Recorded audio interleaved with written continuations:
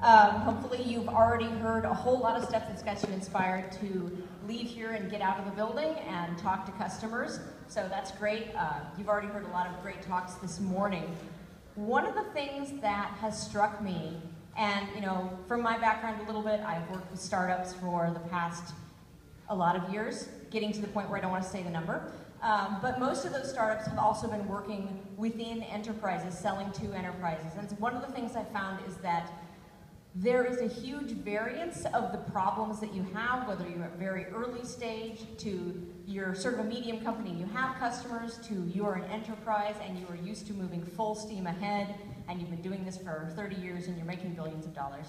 So there's a huge range of the problems that people face, but the solutions actually are very similar from customer to customer. There are some things that you can't do in your startup, there's some things that you can't do in your enterprise, but a lot fewer than people would think. And so I could get up here and talk about things that I do at Yammer, or things that I do with the startups I advise, or Microsoft, but honestly, if you follow me on Twitter, you've probably heard a lot of them, and also you heard some of this last year. And more interestingly, I know, because I know about customer development, that people like talking about themselves and their own problems. So what I did for this session was actually to put out a survey and ask people to volunteer to come forward and say, stand up, tell me your customer development challenges, and I will, on the spot, help you try and figure out what you can do to go forward. And my hope is that this will be more interesting than a bunch of slides would have been, even the funny slides. Also, they've made us promise not to swear too much in these talks, so I gotta lean on other things here. So, to kick that off, I'm just going to go through, and I've got my handy list on my phone so I don't forget who people are, and I'll find someone, and they'll stand up and talk about their customer development challenges, and we'll spend a couple minutes talking about what they could try next. So, first up, Peter. Peter, where are you? All right, let's walk over, and just tell me a little bit about the stage of your company and your biggest customer development challenge. Sure. Appreciate the opportunity. So our company's 30 years old. We've been making barcode data collection software for the enterprise space, so companies use our product in warehouses and manufacturing and in retail to receive product moved around. Getting into those customers and finding out what else we can do for them sounds like, oh, you should be able to do that easily. But it's been very challenging because every customer wants it their way. And all their software's on-premise, modified to hell and back. And so that's been our challenge in a nutshell. All right, so we've got a mature company. We've got a company that's something that a lot of us might not think is super high tech, but is super critical. And then trying to figure out how can we get to our customers and talk to them. So one of the things that I've said a lot of times that can be a useful hack is bringing in a new person. So if you're talking to a customer who's been your customer for 20 years and they have a certain relationship with you and your meetings go a certain way, bringing in someone who's a completely new person, sometimes that person can be a new employee if you happen to have one. If not, you can pick a confederate who's just someone they haven't seen before and pass them off as a new employee because they're not going to see them again. And so you bring in Bob, you say, hey, Bob's new here, and he would love to know what you like best about our software, or what you don't like, or what we can do for you. And especially if there aren't other people in the room, but even if there are, the customer will often have this great conversation with Bob, in which they tell you a bunch of things that they assumed that you knew that you actually don't. The other thing, similarly, is to do that with the customer. If you ever see that they have a new employee or a more junior person, get that person, cull them from the herd and talk to them. So a lot of times, when we've dealt with customers in the past, in my distant past, I worked for a personal finance company. We made software for banks, and all the SVPs, everything has to be our way. Our bank is very different. None of our customers aren't like any other bank's customers, which is a total lie, by the way. You all have money. Rich people are like rich people. Not so rich people are like not so rich people. That's really the only distinction. But every time we had a new person, we would find a way to have a meeting with that person. We'd try and schedule a meeting. We'd make it at a time where we didn't think that the head honchos would come. Or we'd set it, oh, can we have a conversation tomorrow? The only people who can show up for meetings tomorrow are the new people, the junior people. But they have interesting ideas. And a lot of times they can also kind of tell tell you how to get in good with other people. So if you can find someone more junior, have a conversation with them, make it clear, like, I want to learn from you, you know, you're a little bit newer here, but you also kind of know the ropes of how things are working. What could I do? And kind of start from there as an opening point. So that's a good kickoff. Is there anything else that to play off that you'd like to ask?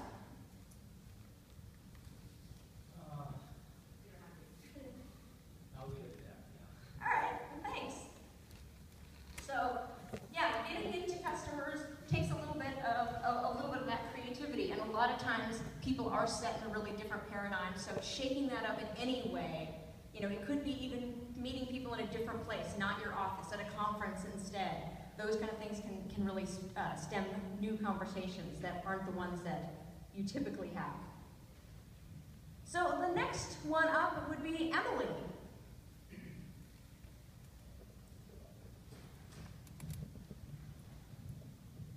Thank you. My name is Emily Mazzacurani. I'm the founder and CEO of 427. We help Fortune 500 companies identify climate change related risks in their operations and their supply chain. My customer development problem is that my people, the people that care about the problem that I'm trying to solve, and my network are the sustainability officers, they're the people who do environmental compliance and government affairs. They're not the risk managers.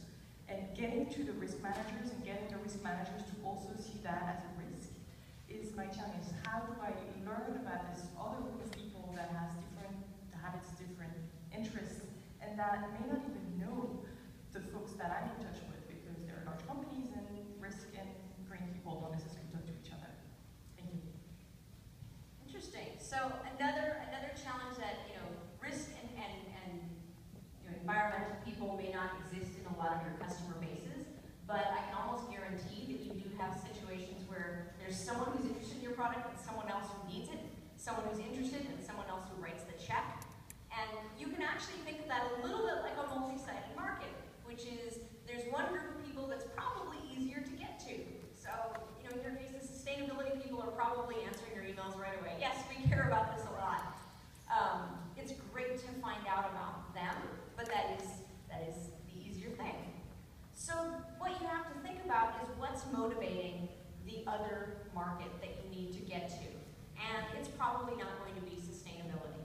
We had a similar situation at Yammer, Microsoft, where I was trying to get us to care about accessibility.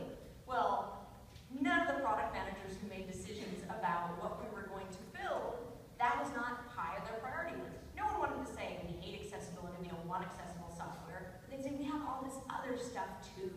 And so it became a situation like, well, what do you care about? And in this case, for them, it's like we care about driving usage. We care about more people using the product. And so I was able to work with our analytics team and figure out this, you know, of our customer base, here's an estimated number of the customers that we have potentially, that, you know, the customers we have, and the number of offices they have in other countries where English is not the primary language. And so you do a little back of the envelope math, and you say, here's basically representing 10 million users that we can't access today because they do not use English as their primary communication language. Suddenly this became much more interesting. So from the perspective of the people who care, the risk people, it's how do they decide that something is important today? And again, you know, I'll repeat the same thing about talking to junior level people. Entry level people are more willing to tell you the secrets because no one ever treats them like experts. And everyone likes being an expert. So you find your junior level compliance person and you say, hey, what does your boss care about? Why does she care about that? How did she make the decision to care about that? What was the number or the rule or the law that makes this important?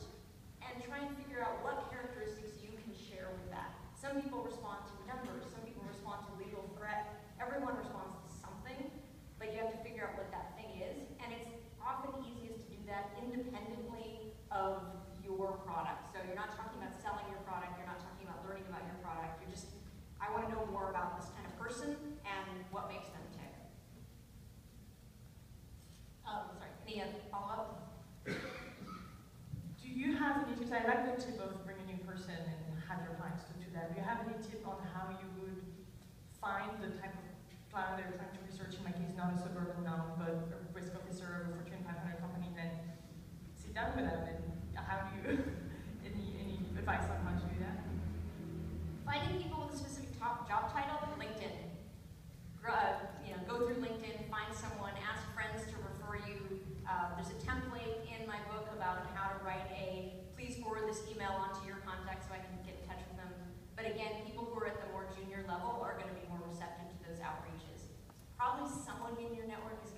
someone who's connected to a risk officer.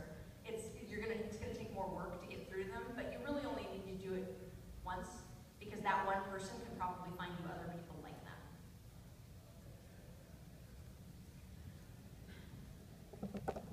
I totally recommend the LinkedIn Premium subscription for this. In general, I don't use it for anything, but the ability to send in mails is pretty awesome. And I've gotten a lot of really good feedback from people that way. So I said that internal to customers was a little bit like a multi-sided market. So we should move next to Alicia, who really is dealing with a multi-sided market.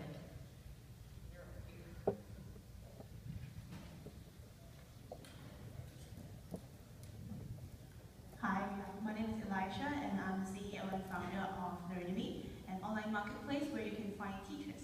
So it is a two-sided marketplace. So in terms of customer development, that is difficult because I have two distinct sets of users, teachers and students. And even that, within a site, for the teacher sites, for example, I have sports teachers, I have programming teachers, and on the student side, I have parents buying for their kids, and adults buying for themselves. So I have different pockets, different segments of users, and I don't have a systematic way of doing customer development. So that's my biggest challenge. All right, so this is tough, but you kind of said the magic words there, which is a systematic way, which is you have a bunch of markets. Think of it as though you had one market, you were doing one product, and then again and again and again. So you're going to have a hypothesis for each set of people and talk to them one at a time. And a lot of times you may want to actually have one day be student day, one day be parent day, one day be teacher day. And so for each one, form a hypothesis, talk to a few people, validate. Now, because you have a lot, you probably don't want to do 20 interviews times 3 or 4 populations.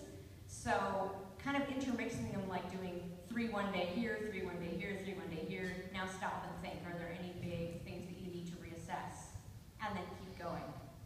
The other thing is, in an ideal world, you'd magically be able to get both sides up at the same time. You have a lot of students and a lot of teachers. The thing that and I can't take credit for this, but other entrepreneurs I've talked to who are working with multi-sided markets is there's usually one market that's harder to get at.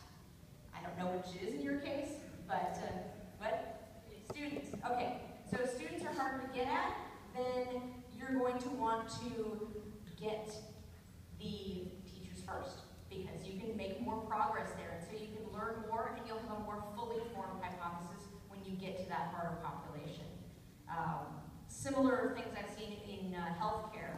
Doctors are almost impossible to get to, so if there's anyone else in your market, you should talk to those people first and learn as much as possible. Let's see, what else can we say about this? Another thing I'd say is to leverage when you talk to one person, have them refer you to other people. So you're forming your hypothesis, you're figuring out the hardest people and kind of like saving those a little bit for last, but there is a certain amount of seesawing back and forth that can help, because then you can refer other things. You can say to the teacher, hey, I've talked to 20 students this week, and here's the thing that they're hearing, I'm hearing from them. How does this relate to problems that you might have? Are you aware of this? Is this something you can work with? So it does take longer, but the beauty of a multi-sided market is it's a lot harder for people to compete with you once you've made some progress. Is there anything else you'd like to?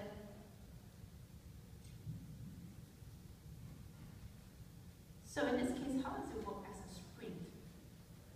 Or is it like a lifestyle, just 3 of each group every week kind of thing? Or do I just focus on nailing what, say, parents who are interested in sports instructors, just nail that first, and then move on to another section? Or should I just do 3 a week every day?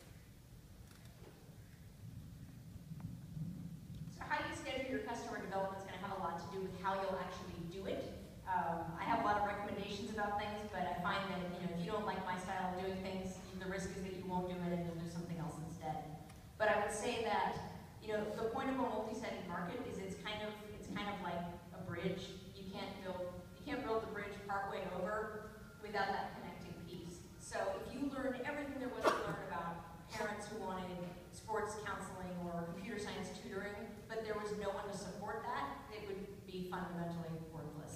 So yeah, a little bit at a time.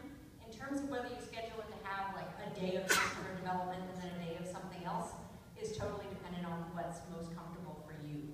I would often find it easier to set up like a day of talking to marketers or a day of talking to product managers, just because I was kind of in that mindset. I referenced LinkedIn. If I'm using LinkedIn, I'm just doing one search and working my way down all the people with that job title, or I'm talking to one person and asking them to refer me to others. So I might do a chunk of that and then think about it and then do a chunk the next day. But really, it's mostly about what will actually get you out of the building and talking to people.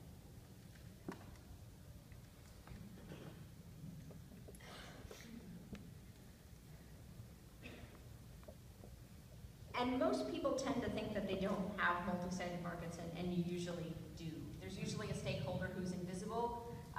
In a lot of your cases, it's not going to be as critical. It's not going to be a 50-50, but there's going to be things like, this is the team who uses your product, but this is a team who it changes their life a little bit. And it's useful to get at least a little bit of insight into that. Sometimes you can do it in a less time-dense way than interviews. Occasionally you can do things like surveys or just ask one person and then do a survey based off that person. But those little stakeholders tend to matter a lot, and a lot of companies are undone by not thinking about those things. So, again, you guys are all setting this up well, because that segues into the next thing, which is Ashley, who is talking about how to fit customer development into an existing process. And I'll walk to the end here.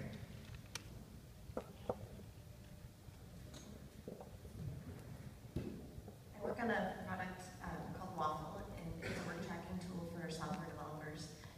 We've been around for about a year, and we have a good group of early adopters, so we get a lot of feedback from when we go to ship new features that are in high demand or solving a problem that we have customer need for. One of the problems that we have is we do a lot of upfront customer development to figure out how the best way to solve the problem. Show people mock-ups, target a subset of users, and some of our early adopters get feedback. Then we release it, and a bunch of people hate it or broke their workflow. So how do we best take that feedback and work it back in, get our engineers working on stuff that they already, we did all that upfront effort on. Do you have any tips on how to best deal with that situation? Sure. So this is kind of a problem after my own heart, because I am now in an enterprise, and we do a lot of this sort of thing. We learn a lot about a feature that we think is going to be important, and we build it, and then we release it, and everyone is kind of waiting for their to be patted on the back, and that never actually happens.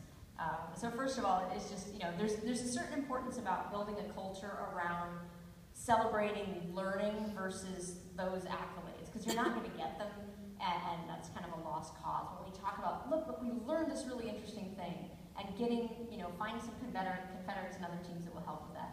But, to the ongoing point, there's a couple of things that you can do to mitigate that and to recover from it. So first of all is when you're building a feature based on things that customers have asked for, the first thing that we always try and make sure is we understand why they're asking for it and how it will affect their workflow. So to say, okay, that's interesting that you'd like a new bug tracking, flag. If you had that, what would you be able to do? Who would use it? In the last week, how many times would you have used this? And get at kind of those details, because that can reveal a lot. It might be something that someone asked for and they don't realize that actually 20 people use it, and this person is giving you their version according to their workflow and not everyone else's. So understanding that pretty deeply. We also tend to, if possible, we'll show early mocks to people. Now mocks it's a little bit over, you can't over-rely on that, because interaction is often the thing that's most important, especially with something like a workflow tool where you're operating on muscle memory a lot. So there's a limited amount you can get from mocks, but we'll do paper prototypes, for example, and we might literally just walk over to someone and have them walk through it. So if you had a couple of customers that you liked particularly, who were located close to you, showing them the paper and saying, like, how would you do this? And you can see a lot from body language, and people are kind of going, and they're not even tapping the paper, they're just hovering over it, then there's probably something a little bit wrong. The other thing is just to, when people get it for the first time, watch them use it. Watch where they're hesitating, ask what they have to relearn, and try and focus on, is this something that they hate because it's different, or is there a catastrophic change, like what used to take 2 clicks now takes 5 clicks and now takes 5 minutes, and learn that distinction. The other thing is just customers will complain. And there's a certain degree to which we don't want to demonize them. It makes me very angry when I hear people talk about their dumb customers or their angry customers, like they just don't get it. That's a very toxic attitude. But to normalize the fact that customers complain. Happy customers complain. That sounds like an oxymoron. But a product that you don't use, you don't bother to complain about. You just stop using it gradually over time until you find something else and it goes away. Products that you love, you complain about them. All you have to do is read any Apple fanboy message board to know that. Apple's got the most passionate users ever, and they complain about everything. It's because we rely on our phones. People keep their phones within 3 feet of them 90% of the time. Of course we're going to complain about things. So letting people know that complaint is healthy, that complaint means people rely on your software, that can be really, really rewarding. We have engineers do note-taking for us on customer development conversations because we know that engineers are almost never going to want to go talk to customers themselves, but if you give them a task, they will do that, especially a task that has a time limit. This will be a half an hour. We're going to call someone on the phone. Here is a template. You can take notes because I can't do a good interview and take notes at the same time. So we have people do that. They always complain the first time. By the second time, they're like, okay, keep me on the list for these. Because that's really valuable to not only hear customers complaining, but hear them in context. So this customer complained, and then at the end, inevitably, we'll say something like, how likely would you be to recommend this to a friend? And you're like, oh, 9 out of 10. You're like, okay, that's hearing those things. You can say it all you want, but hearing a customer actually do that, this sucks, this sucks, this sucks. Oh, I tell everyone to use it all the time. That's really, really valuable. And the more you can spread that throughout your team, the better. Any follow-ups? All right, thanks. The volunteering engineers to do things, we had to bribe them with cupcakes the first time. That works really well. Come, take notes, get a cupcake. So I recommend that. You don't need to do it all the time. We don't give most of them cupcakes anymore. All right, let's see. How are we doing on time? We're still pretty good. Emmanuel, who is buying from us? Our marketing is kind of scattershot. I'll let you reword that though. Yes, thank you. My name is Emmanuel Leah, and my sister and I started a product about 2.5 months ago, SatMyCaps.com, and the problem we're trying to solve is the bad hair day by preventing our customers from having to wake up with a case of bedhead. So we launched our product. We thought we had our target demographic, who we were going to sell to. We set up our marketing, and it didn't really go so well. At the same time, we had a YouTube blogger actually feature us, and it just blew up. Completely different demographic we never planned for, weren't sure how to handle it. Sold out of all of our inventory, and even before we finished making the next set, we had 350 pre-orders. So it was clear that was our new, where we were going to go. The problem we have now is we're not really sure who's buying from us and how to market to them, and it's really scattered, and we're just a team of pretty much just 2 of us, 4 different e-commerce storefronts, 5 different social media channels, and it seems overwhelming, a little overwhelming to figure out how do we reach our customers and develop them. Great. This is actually a problem that hits big companies too. We don't really know who's buying from us, or we don't know who's getting the most value from our product a lot of the times. So this is something that never fails to surprise me. The customers that you think are the most, your product is the most indispensable, they'd die if they couldn't have it, they're never who you think they are. And so there's a lot of value in just asking. So in some cases, you might have something like a customer mailing list where you have email addresses or phone numbers for people who are your customers today. That's the best possible scenario because it's easy to get a hold of them. If not, though, the interesting thing about your best customers is that they will go out of their way to talk to you. So something like, a tweet that says, hey, do you love our product? Have you bought this for yourself or other people? Let us know, and we'll send you something, a coupon, here's a cool article, or even just, we're 2 people, and we'd love to talk to you, help us out, because we like to do that. And I can say, now especially my job's gotten harder because no one wants to help out Microsoft. That's no fun at all. But helping out a two-person company is something everyone will go out of their way to do. In fact, that's another useful hack. If you are from a big company and you're ever reaching out to people, use your name. Don't say so-and-so research, don't say so-and-so support, don't say product. No one cares about that, and no one wants to answer that. People respond to things from Cindy. They don't respond to things from Microsoft Research. That's terrible. So anyhow, reach out, tell us who you are. So that's your first step. Find out who the people are who are buying your product a lot, using your product a lot, or who are willing to respond to a tweet or a Facebook post or something like that. Now that you have those people, you ask them 2 questions. What do you like best about our product? How does it make your life better? Like something along those lines. What is the most value? What is the single best thing about us? And it's almost always surprising, and it's usually not, if you build software, it's usually not the thing that was the most engineering complex and took you 6 months to build. Sometimes it's the thing that took you 5 minutes. And Keaton is in the room. When I worked with him at Kissmetrics, I remember someone did a bug fix that made it easier to bookmark URLs within the product. I think it literally took an engineer 2 minutes to write and check in, and I got a stream of emails from people being like, this is the best thing ever!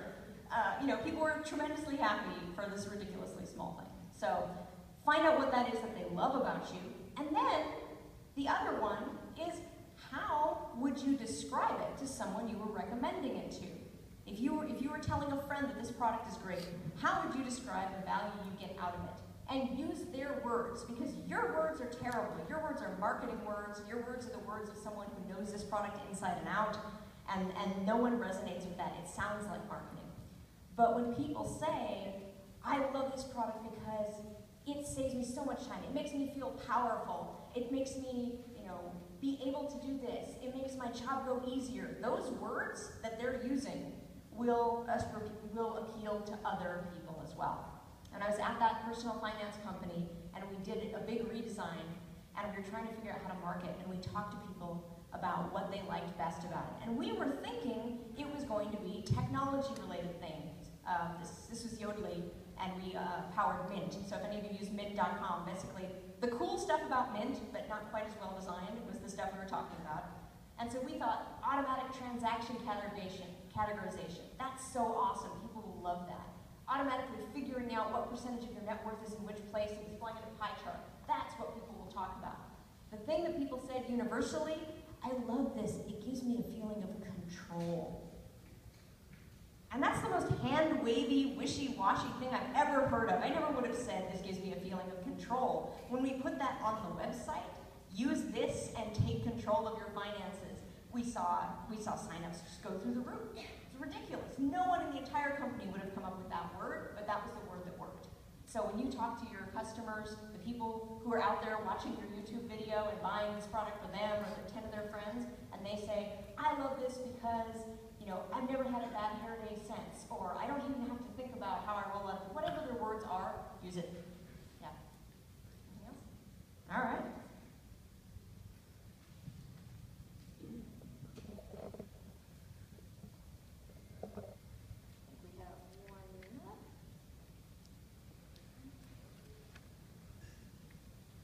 All right. And Jamie. Do we have Jamie here? Going once? Going twice?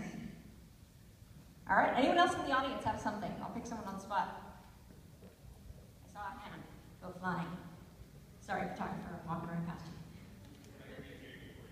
All right. So my name is Chris Hodge, I work with Intuit, and the question I have is, so we've got a two-sided market, right? And we're staying very narrow on target customer. So narrow that the opportunity base is about 700 people. And so we're running rapid experiments, but the problem is we bring them into the kitchen, right? So they can see, we get the feedback. We're struggling with, we don't want to keep experimenting with the same groups. They get polluted, they don't know the jig is up yet, right?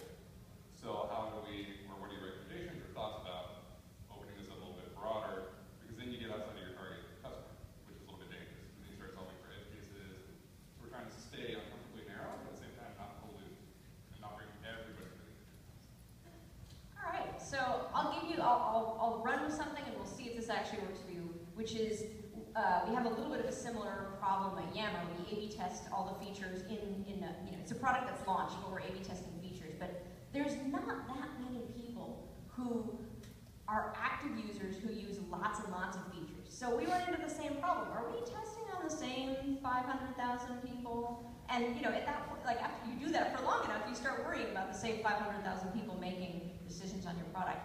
So one of the things that we have done is to look for parallels of non-customers, which I think is a little bit analogous to non-target market, and say, what's the problem we're solving? How are people solving a similar problem to like this in a different domain? So, for example, we started talking to people about how they managed email.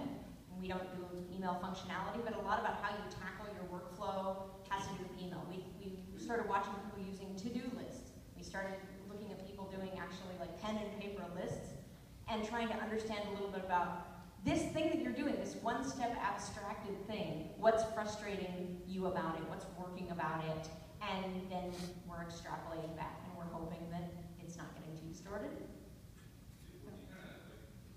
So when you do that and you look at an analog or something very similar context, do you still just, all right, we'll just roll and see how it behaves, and if it just comes up belly, then it's like, oh, okay, we just know maybe like they didn't want email functionality in this, or it's just too soon. I guess that's the question. We thought about that, but we have to pull the trigger on that. So we get feedback. We basically say, we always keep in mind what our product vision is, and then we kind of say, does this fit in line with it? Can we interpret from these results that people have a hard time keeping track of things, or that people feel self-conscious about certain behaviors, or just that people are very time constrained? Like, for one thing, we talked to a bunch of people working in retail. Oh, they're not core Yammer customers because they don't sit in front of a computer all day. But we wanted to understand how they dealt with problems. And we found that actually people working in retail situations are just like very extreme versions of information workers. They're like you on your busiest day where you have a meeting and then you've got another meeting in 2 minutes and you're trying to do things on your phone and walk and talk at the same time. So the problems they had, we say, well, this is just like them magnified, and they're having a problem typing in long messages. Maybe that means we should make the voice dictation. I mean, you can voice dictate right now, but it's not obvious. Maybe we should make that obvious. Or a lot of these people are taking photos and sharing them, and the reason that they're doing that is because they feel self-conscious about typing a message. So, maybe other people feel that way too. Maybe we should just look at making photo sharing really easy, because once you photo share, then the friction is down. So we're going to roll it into the core product and test it out on normal people, on those same people. But we're also kind of shifting new users versus existing users. So the new users is a much smaller target base, so it's a bad A/B testing sample. But we're kind of accepting that it's not as good data and saying, if something works really, really well for new users, but maybe less well for this polluted population, we're going to put a little thumb on the scale of the new users. So cool. We went through some problems. I think we're probably running out of time, but if anyone has anything quick, I can add in one more thing here. I see a hand in the back of the room. Way in the back of the room.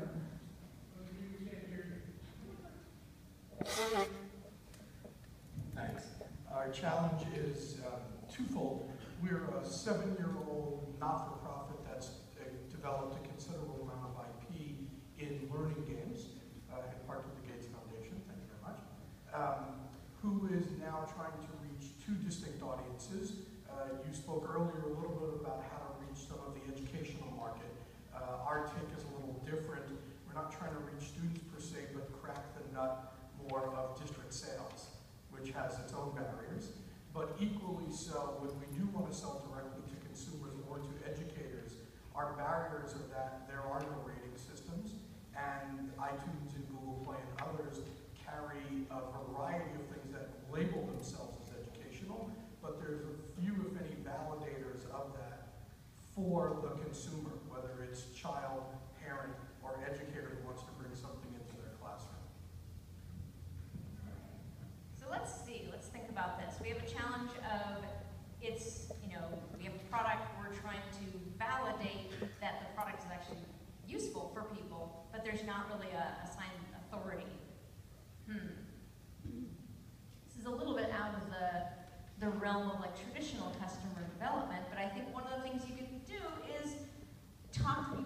they're doing today. There's a couple of interesting edge cases which would be, there's not a lot of them, but people who are curriculum planners for, say, private schools tend to be looking at a lot of information. Homeschoolers also tend to be looking, like, scouring the internet and looking for places. So I'd say I might try and see what sources those people are going to and see if there's any way to tap into them, or if those people know people you could talk to. Another thing would be if there are things that are getting through, like successful, say, what's the Donor's Choice, for example. If there's a successful Donor's Choice campaign, people, Donor's Choice, yes, who've run a campaign and it's worked, and they'd be willing to talk to you about what worked. Or if there are cases where someone, bought software and introduced it into technology, was there something that made that decision easier? And I think an analog, which is a little bit removed, is I remember when we were trying to get people to install software, we found that one of the big barriers was that they would say, oh, it's just a line of JavaScript. Well, the person who puts that JavaScript in is an engineer, and that engineer, when you ask them to put something in, no matter how short it is, you say, well, if someone were to ask you to install one line of JavaScript on our website, what would you worry about? And they got a whole list of things. Like, oh, well, if I saw this email, I'd probably see it when I was walking on my phone, but I wouldn't answer it right now because I'd want to get home and I'd want to inspect the JavaScript and make sure it wasn't bad. I'd want to run it and see how many cycles it took. Was it going to slow things down? I want to ask, will it work with this other thing that I already have? In short, there was a whole list of things that they needed to think about before they could say yes or no. And we actually wrote up an FAQ predicting all of those things and we told product managers, here you go, here's an email. Don't just send the code, send this to your developer, and we preempted most of their questions. And that did help a lot with kind of buying in. So I feel like purchasing software might be the same thing of people saying, we can't do it because it's hard to expense, because it has no validators, because we don't know anyone else who's used it. Whatever those things are, if you can find them and preemptively address some of them, that's something that's worked. Do you do that directly in your sales pitch, or to a site where they can learn about that? I would probably put it on the site, but I would also use the opportunity during a sales pitch to make it a little bit more like an interview and say, here's some stuff we've learned from other people who are buying technology. Does this resonate with you? And they might say, no, I don't care about this thing at all. And now you have another piece of data. And when you talk about people's problems more as opposed to, hey, we have a thing to sell you, more often than not, the conversation ends with, so I do kind of want to buy this thing, or I at least want to learn more about it. So, sell a solution, yeah. All right. So hopefully this has been helpful to more of you so you can think about how your specific problems can be addressed in this way. A lot of this stuff is just really kind of creative problem solving that may or may not have been done before. When you're stuck with things, for things that I haven't addressed, and I know there's tons of problems that you might all run into that I haven't addressed. This sounds silly, but my best piece of advice is find another smart person who isn't you and ask them. Because non-experts are really good at coming up with solutions because they don't know what's actually possible. And I talked about engineers being listening in and taking notes on our customer development sessions. A lot of times they'll come up with a solution that ends up working or is the germ of something that works because they don't know design theory, they don't know typography, they don't know whatever the thing is. They just know that, this seems useful. And the same thing works for physical products and hardware and software. It's I don't know how my TV works, and that means that I'm actually not going to give you a suggestion that's constrained by the knowledge of how it works. I'm going to say something that's crazy, but since you do know how that product or industry works, you can take that crazy thing and kind of rejigger it until it's something that works. So if you're a big company, find someone, find friends in another department and ask them. If you have new employees joining, they're an awesome source of asking questions and showing ideas because they're eager to please. They're a new employee, but they also don't know anything about your company yet. So we're good friends with the onboarding people, my research team, and so we ask every week, who's starting that's new, and inevitably we will be at their desk. Hi, welcome to Yammer. Let me show you some paper prototypes. Or hi, how would you solve this problem? And we get really good results out of that.